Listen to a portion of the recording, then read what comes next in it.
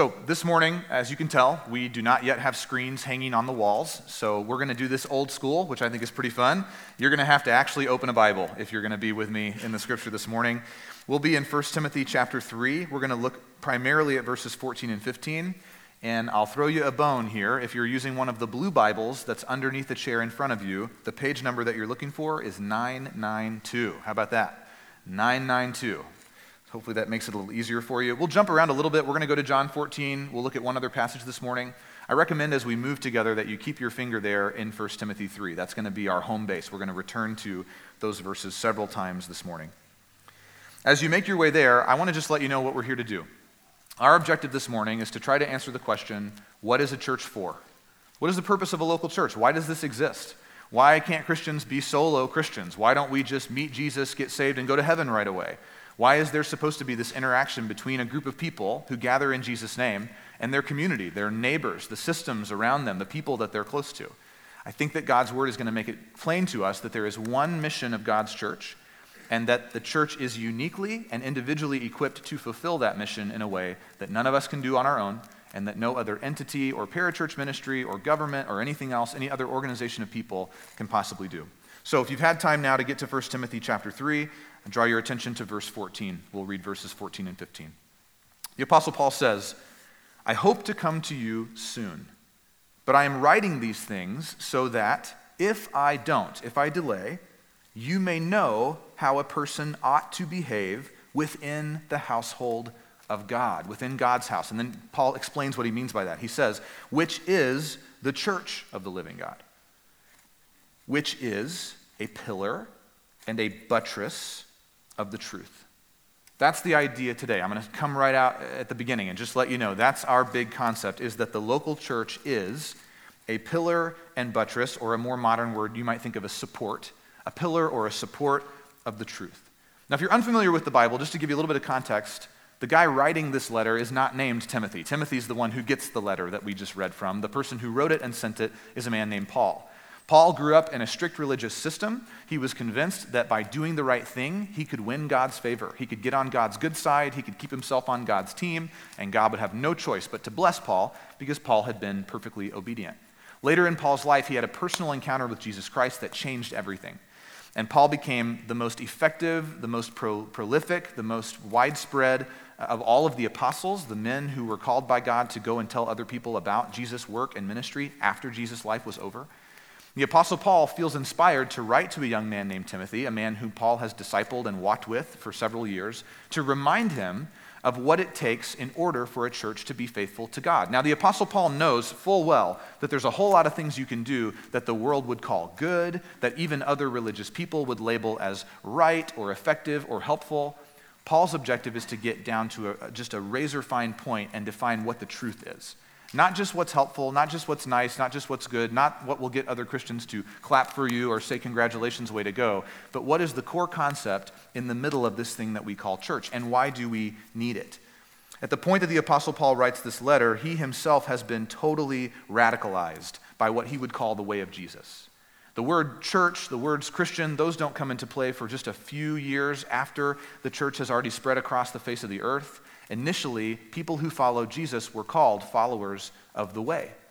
The way. It was a way of life. It wasn't just a set of doctrine to commit themselves to. It wasn't just saying, well, I used to pledge allegiance to Caesar, and now instead I pledge allegiance to Jesus. It was a lived way of life. It was understood to be that from the very beginning. This way was built on the teaching of Jesus of Nazareth, so it was handed from Jesus to his 12 disciples and then from them to anybody who was willing to follow, but it was empowered by the life and the death and the resurrection of Jesus.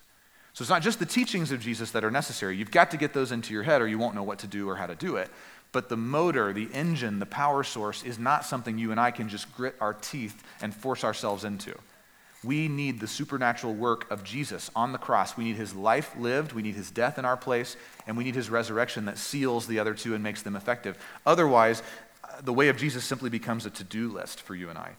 Now, here's a surprisingly controversial thought for you right out of the gate. And I say this is controversial because I have seen some other people this week as I've floated this idea to them, not necessarily agree right away, but I think it's what the Bible's saying. If you can look back in your Bible at verse 15 of 1 Timothy 3, it'll help me if you put your eyes on it so that you know that I'm not making anything up here.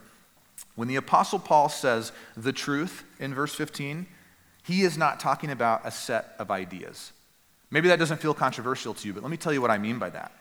Paul is not talking about an encyclopedia collection of doctrines. He's not saying there's this catalog of concepts, of human thoughts, that if we could just get all of them together and the church could protect those from becoming corrupted by the world, then we win. Then we all go to heaven together when we die.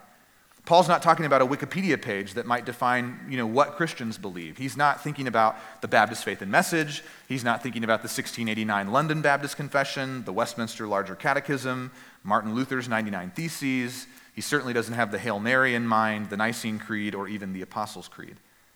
When Paul says the truth in verse 15, he means what Jesus meant in John chapter 14, beginning in verse 1. You heard Josh read it. I'll read it to you again. Listen closely. Jesus says, "Do not let your hearts be troubled. Don't allow yourselves to freely become upset by what's coming. Instead, believe in God and believe also in me," Jesus says.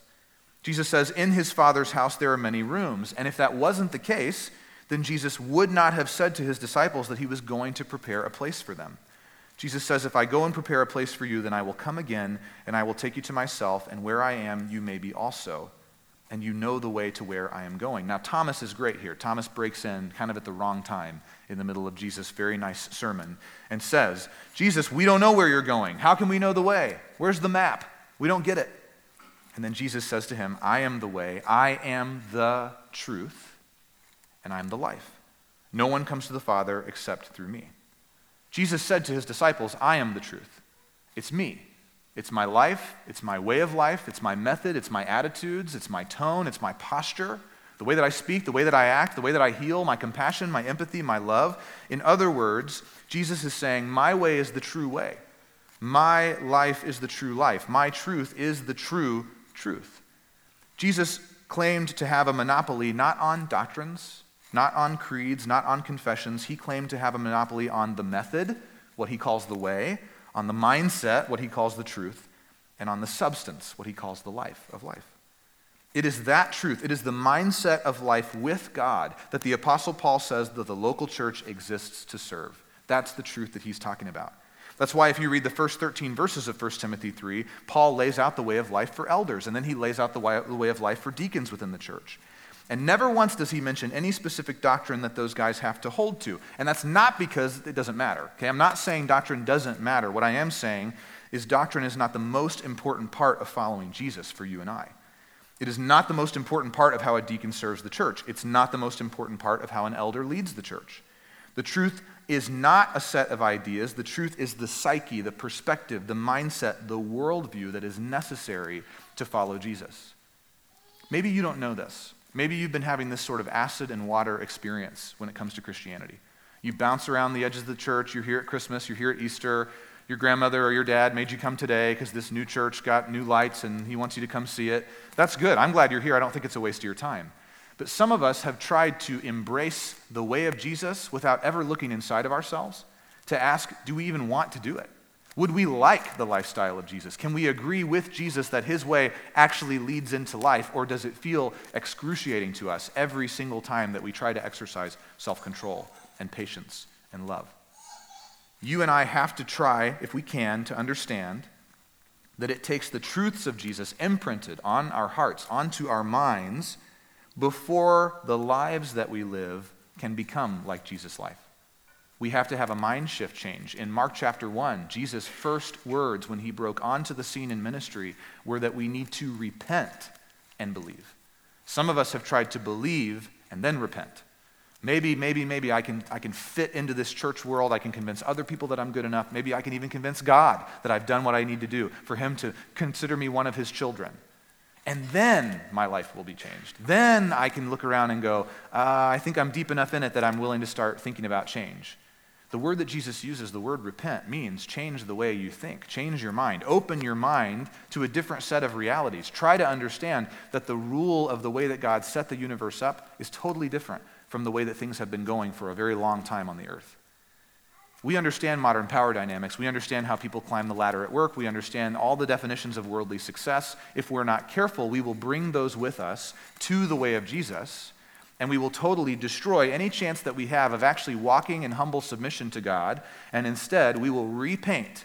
We will repaint. We will repaint. We will try to refashion all of the standards that the world has for success and call that Christianity. And that is not the way of Jesus. If you still aren't convinced that what Paul is talking about when he says the truth is Jesus Christ himself, look at verse 16 in your Bible. Hopefully you're still open there. Paul says, "Great indeed we confess." So there he does kind of hint at a confession, which I think is funny. "Great indeed we confess is the mystery of godliness," and then there's a colon. So here's what Paul means when he says, this is the mystery of godliness, and this is a little bit hard to understand. I'm going to try to let you know what's going on. Just go with me. He says, Jesus was manifested in the flesh. He was vindicated or justified by the Spirit. He was seen by angels, proclaimed among the nations, believed on in the world, and taken up in glory. What that tells me is it's all about Jesus. What the Apostle Paul is communicating is this is the truth, this mystery of godliness, the way that God thinks, the way that he is, the way that his character works itself out in our lives. This is the truth. This is the thing that if your life could ever come into real, meaningful contact with, you would be fundamentally changed. And Paul gives all kinds of evidences of people that saw Jesus, the things that he did, how he proved himself to be who he says he is. This is why at True North, if you've been around very long, you have heard us say regularly that it is all about Jesus. It has to be. A church can make itself about any number of things that are not Jesus, and slowly and over time it will die because it will have cut itself off from the true vine. The vine is Jesus himself. We as the branches have to stay plugged into him and him alone. This is the truth that the church exists to both uphold and defend. It is not what we believe about this or that doctrine, which maybe we could say who can be an elder, or we might fight about whether dogs can go to heaven, or if you're a Presbyterian and I'm a Baptist, maybe you think we should be doing wine and I think we should be doing juice, right? We get stuck in the weeds, don't we, about things like that? But that's not the defining factor. The Apostle Paul isn't saying that God created the church to work those kinds of things out for the sake of the world. He is saying the truth that we exist to uphold and defend is that Jesus is who he said he was. And that if we will follow him, our lives will be the only testimony anybody ever needs to see to know that somewhere out there is a God who can fundamentally transform human life. At True North Church, we believe that truth, that it's all about Jesus, is so important, so significant, so necessary, that we make each other a set of commitments that center or revolve around the life of Jesus. We call that set of commitments a covenant. And it is that covenant that binds us to one another. So when we talk about covenant membership, you heard me say earlier today, we're having a covenant member meeting. Membership here is not just about, I raise my hand, Jesus is my Savior, and I'm going to do my best. There is an additional layer of communicating to one another that we're going to do this together, that we're going to be a team. Again, if you were to go back to Mark chapter 1, not for one single day did Jesus ever have an individual disciple. From the very first time that he called any disciples at all, there were at least 2 of them. And from that day forward, we have done this together. And where we have failed to do it together, we have failed. We need one another. God has put us into a body. All of the figurative language in the entire New Testament about what it means to be plugged into the church uses figurative language that deals with corporate entities, being part of a body, being a bride of Christ, but the words that are used around that are plural, that we get plugged into each other after we get plugged into Jesus. So when we think about the core tenets of the covenant, we believe that those concepts orbit around the way of Jesus and are essentially just various manifestations of love. As we live out our covenant to each other, all we're doing is doing Christian things that ought to be normal, things that ought to be regular, but unfortunately, we're all very busy and very distracted, and so we find it helpful to put pen to paper and remind ourselves of what we're committed to do. Our 6 objectives start and end with Jesus. I've said this to you 3 times before, and I'm going to keep saying it today because I want it to be the clearest thing that I say out of everything else that I say. Everything we do is about Jesus and Jesus alone. So this is why we do not have patriotic church services. It's why we don't program big events on Father's Day or Mother's Day. It's why we don't host world-renowned speakers or political rallies within the church. We believe that the church exists as a pillar and buttress of the good news of Jesus Christ. And so, we will champion him, and we will champion him alone. With Jesus at the center, we believe that we can rightly relate to one another. And so we use at True North 3 alliterated words to think about how we do that together. We believe first that we belong to Jesus. We belong to Jesus, and we belong to each other in community. We behold Jesus high and lifted up. We worship him, but not just in this room for 30 minutes a week. We worship him by being in his word. We worship him by acknowledging him where he's already at work. We do our best, to quote Brother Lawrence of the Resurrection, to practice the presence of God wherever we are. That's beholding. And then we believe that we become like Jesus, not just in deed. We don't just push ourselves as hard as we can to do more good stuff, but in thought as well, that truth imprints on us so that we are fundamentally changed to be like him. Belonging, beholding, and becoming happen typically across the table from other followers of Jesus. These are primarily inward-facing principles, and they guide any ministry that we might build at this church that is designed for other believers. Now, when we are in right relationship, first to Jesus and then to one another, we believe that we take Jesus everywhere with us. And we do this with 3 alliterated concepts as well. We believe that we are called to share the gospel explicitly with words. We believe that we must show our neighbors mercy. This is the example of Jesus for us. And we believe that we shape our community with hope. Not with fear, not with doomsday prophecies, not with all the horrible things that could happen if we don't make all the correct political steps. We bring hope into that arena. That is our calling. That there is something higher and better and more worth our time and attention than who is or isn't in office, or what elementary school gets overhauled or what doesn't, and what all the different domestic issues that circle around us in our community. We walk into those places intentionally believing that if we bring the hope of Jesus with us, that there will be change as a result. Sharing, showing, and shaping happen across the table from people who may not be following Jesus yet. These are more so outward-facing principles that guide any ministry that we might build for people who do not believe. Now, if you can, think back to Paul's letter to Timothy, what we've looked at a couple of times already this morning. Paul was concerned that Timothy would appoint elders and deacons. That's the point of the book. He was concerned that Timothy would appoint elders and deacons who might not understand that it's all about Jesus. This is his big worry. If Paul himself can come and he himself can lead the church and plant new churches and raise up new deacons and new elders, he feels confident that he can make sure everybody knows that it has to be all about Jesus. But his concern is that young Timothy may not be ready yet. And so he pushes Timothy and says to him, his objective in writing to Timothy was that Timothy could teach churches how to be a pillar and a buttress of the truth of Jesus, how to serve the gospel of Jesus. So what this means is Paul's concept here is bigger than just our Bible study topics. It's bigger than the What We Believe page on our website. It's even bigger than the preaching that you may love or hate that happens at this church. It is the lifestyle lived by people who claim Jesus as their rabbi. That lifestyle will be the proof of whether or not we understand and have embraced Jesus. Jesus said it this way. He said, they'll know that you belong to me because you'll love one another in a way that they've never seen before. How we behave, how we speak to one another, the things that we love, the causes that we champion, how we treat strangers, these are the ways that we uphold the way of Jesus. So here's the question for you. If you're here today and you are convinced that Jesus is who he says he is, maybe you're already a person who's covenanted in this local church, the question for you is, if we are not the kind of church where people can go to find the life of Jesus and be connected to God, where else do we expect people to find that? The question underneath that question is, if we become too concerned with any other part of this church, whether it be the building or the programs or the budget or whatever thing it is that if we're honest, we would like to let go of, but we can't seem to unfixate on. If we don't bring those things to the Lord and surrender them, we become unable to help people find the Jesus that they're looking for. And if they can't find him here, where will they find him? Where do we expect the eternal life of God to make contact with human beings, if not here? The point of having the truth that Paul says is ours to defend and uphold is not to win a war or prove a point. The point of truth is to be made free. That's what Jesus said. Freedom happens when people who are not sure about Jesus are welcomed in, even while they're not sure.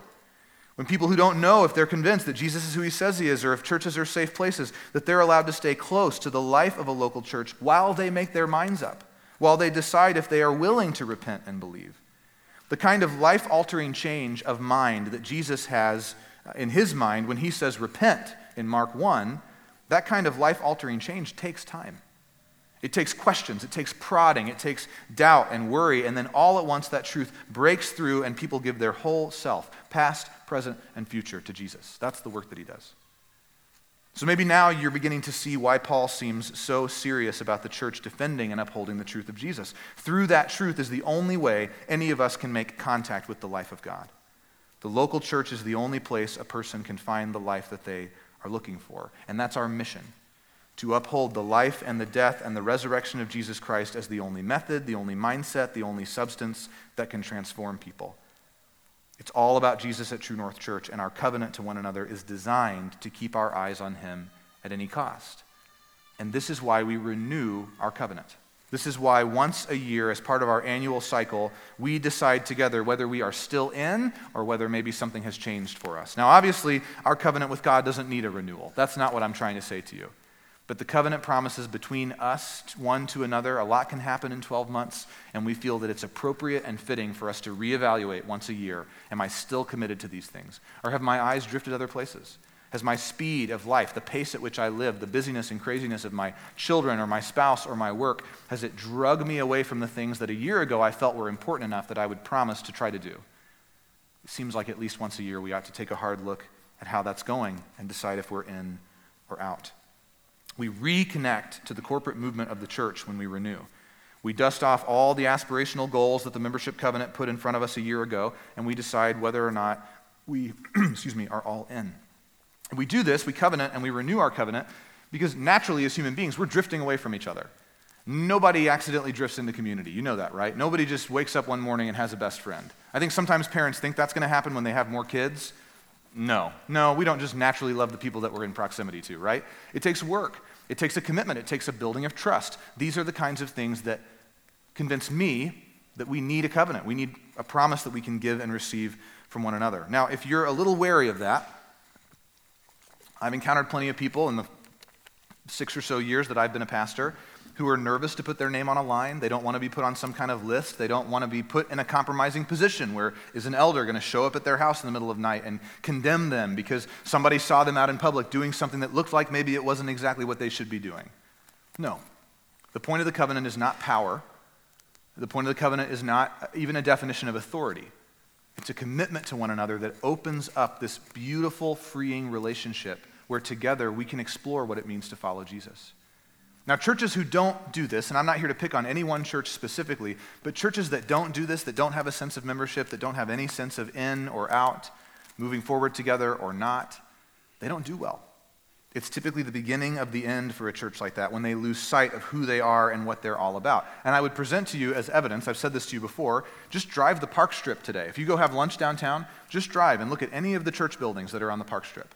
A lot of them have nobody meeting inside of them anymore at all. Some of them are being rented out by other smaller congregations or church plants or even social groups, quilting clubs, bingo groups, things like that. Those churches I know because I know many of their pastors. They have all shrunk. They've lost track of their members. It doesn't matter what denomination you pick. They have suffered by having uninformed members show up who nobody has seen in 15 years because they heard there was a controversial vote happening in a business meeting. These are the kinds of things that we do to one another when we do not regularly remind ourselves that we are in this together and that it's less about duty and more about love for us, love for one another, the love of Jesus that we share. The covenanted believers at True North have a set of expectations for each other in addition to being saved by Jesus, expectations which function as the bare minimum of active participation in the life of the church. So you can think of these 4 pieces as the prerequisites. I told you about one earlier today, coming to a starting point. We just want you to know what you're getting yourself into. That seems fair. But number 2 would be, we believe that you need to have taken the public step of revealing your faith in Jesus by being baptized in water. Functionally, at True North, we practice baptism by immersion as the best picture of death and burial and resurrection.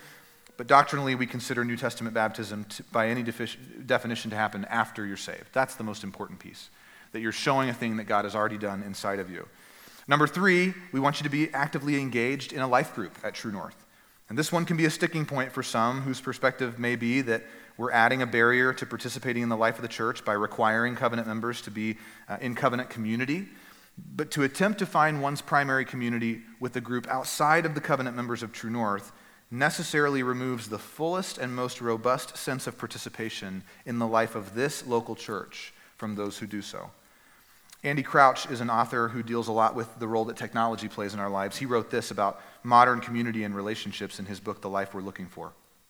He said, the defining emotional challenge of our time, he wrote it this year, so he's talking about you and me, is anxiety. It is the fear of what might be instead of the courageous pursuit of what could be.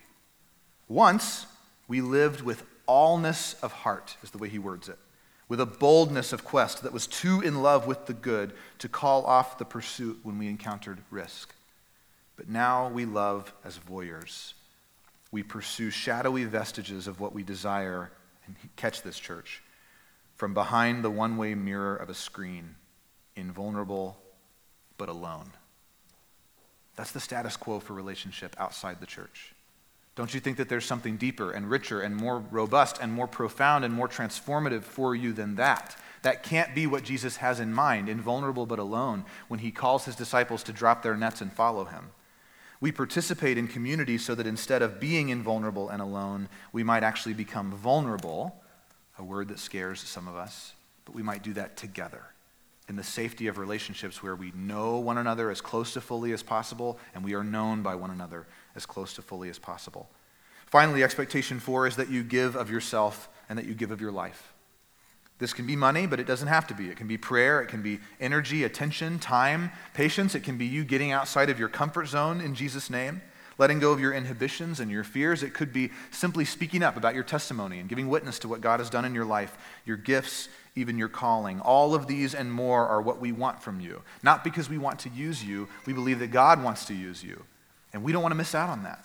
We don't want any part of the body to suffer because we didn't give that body part a clear expectation that we need to know each other and be fully integrated as much as possible. We believe that out of the collective resources that we offer to God together, he builds his kingdom.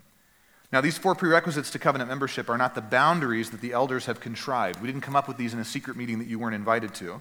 They are our members' expectations for one another. They are your expectations of each other if you are a covenant member here. And so we mutually submit to one another out of our reverence for Jesus, as Paul commands the church in Ephesus in Ephesians 5. Finally, church, the local church has 2 offices, 2 formal offices for people to hold. They are elders and deacons.